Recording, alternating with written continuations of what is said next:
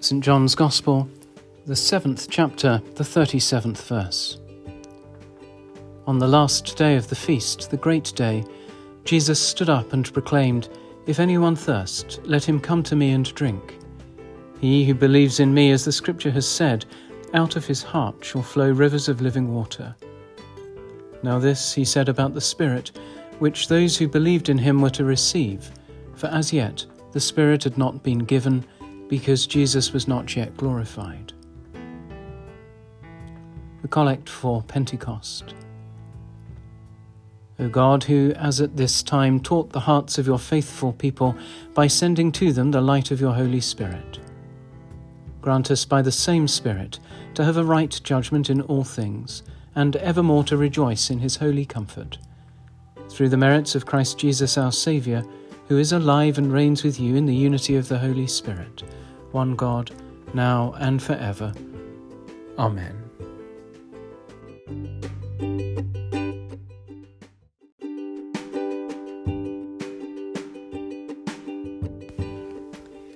Before lockdown, I went to the Steve McQueen retrospective at the Tate Modern. I had seen a couple of his feature films, Hunger from 2008 and 12 Years a Slave from 2013, so I knew I was to encounter the work of someone with vision and integrity. I wasn't expecting, however, to find myself so moved by the force of this work or by its moral intensity. Two pieces struck me particularly. Ashes, made between 2002 and 2015, and 7th November, made in 2001. Both works explore violence, masculinity, and the perspectives we take on them. McQueen explores this last point in different ways. Ashes, which tells the story of a young man's death because of the market for drugs, consists of two films projected simultaneously onto opposite sides of a screen. 7th November consists of an audio track played over a single 35mm image projected onto a large screen. The audio is a recording of a man recounting a deeply traumatic event in monologue. The image is of the crown of a man's head as he lies down. It gives the impression of a mortuary slab or an operating table. We are encouraged to question what perspective we take on people and whether that perspective is complicit in the violence we perform on each other. Over the river, in the Tate Britain, McQueen was also exhibiting his project Year 3 from 2019. This is a very different work, comprising hundreds of photographs of London schoolchildren in Year 3. Perhaps it's a sign of age, the vicar's going soft with it, but I was reminded of my school photograph and the possibilities that lay beyond childhood. I think of my openness to that possibility and quickly wonder where it goes when we've left childhood behind.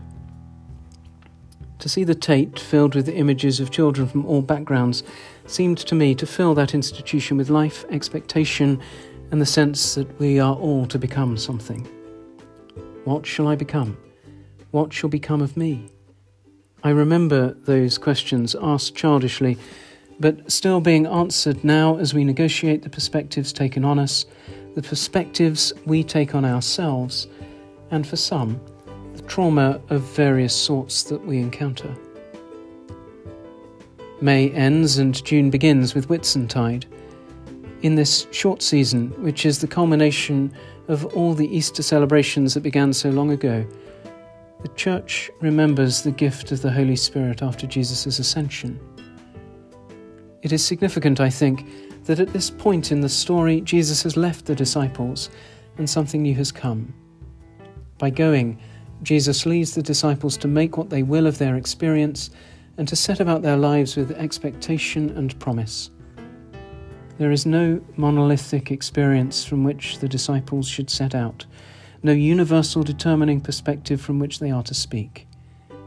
Each disciple, universally, receives the gift of the Holy Spirit and speaks as he can.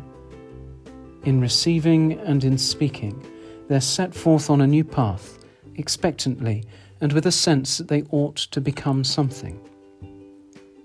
They begin this new phase of life, understanding what it means to become as little children in order to enter the kingdom of heaven. Whitsun then gives us permission to ask, as if we were children, what shall I become? The story isn't over, it's just in a new phase that most likely will, require a new perspective on ourselves and on others.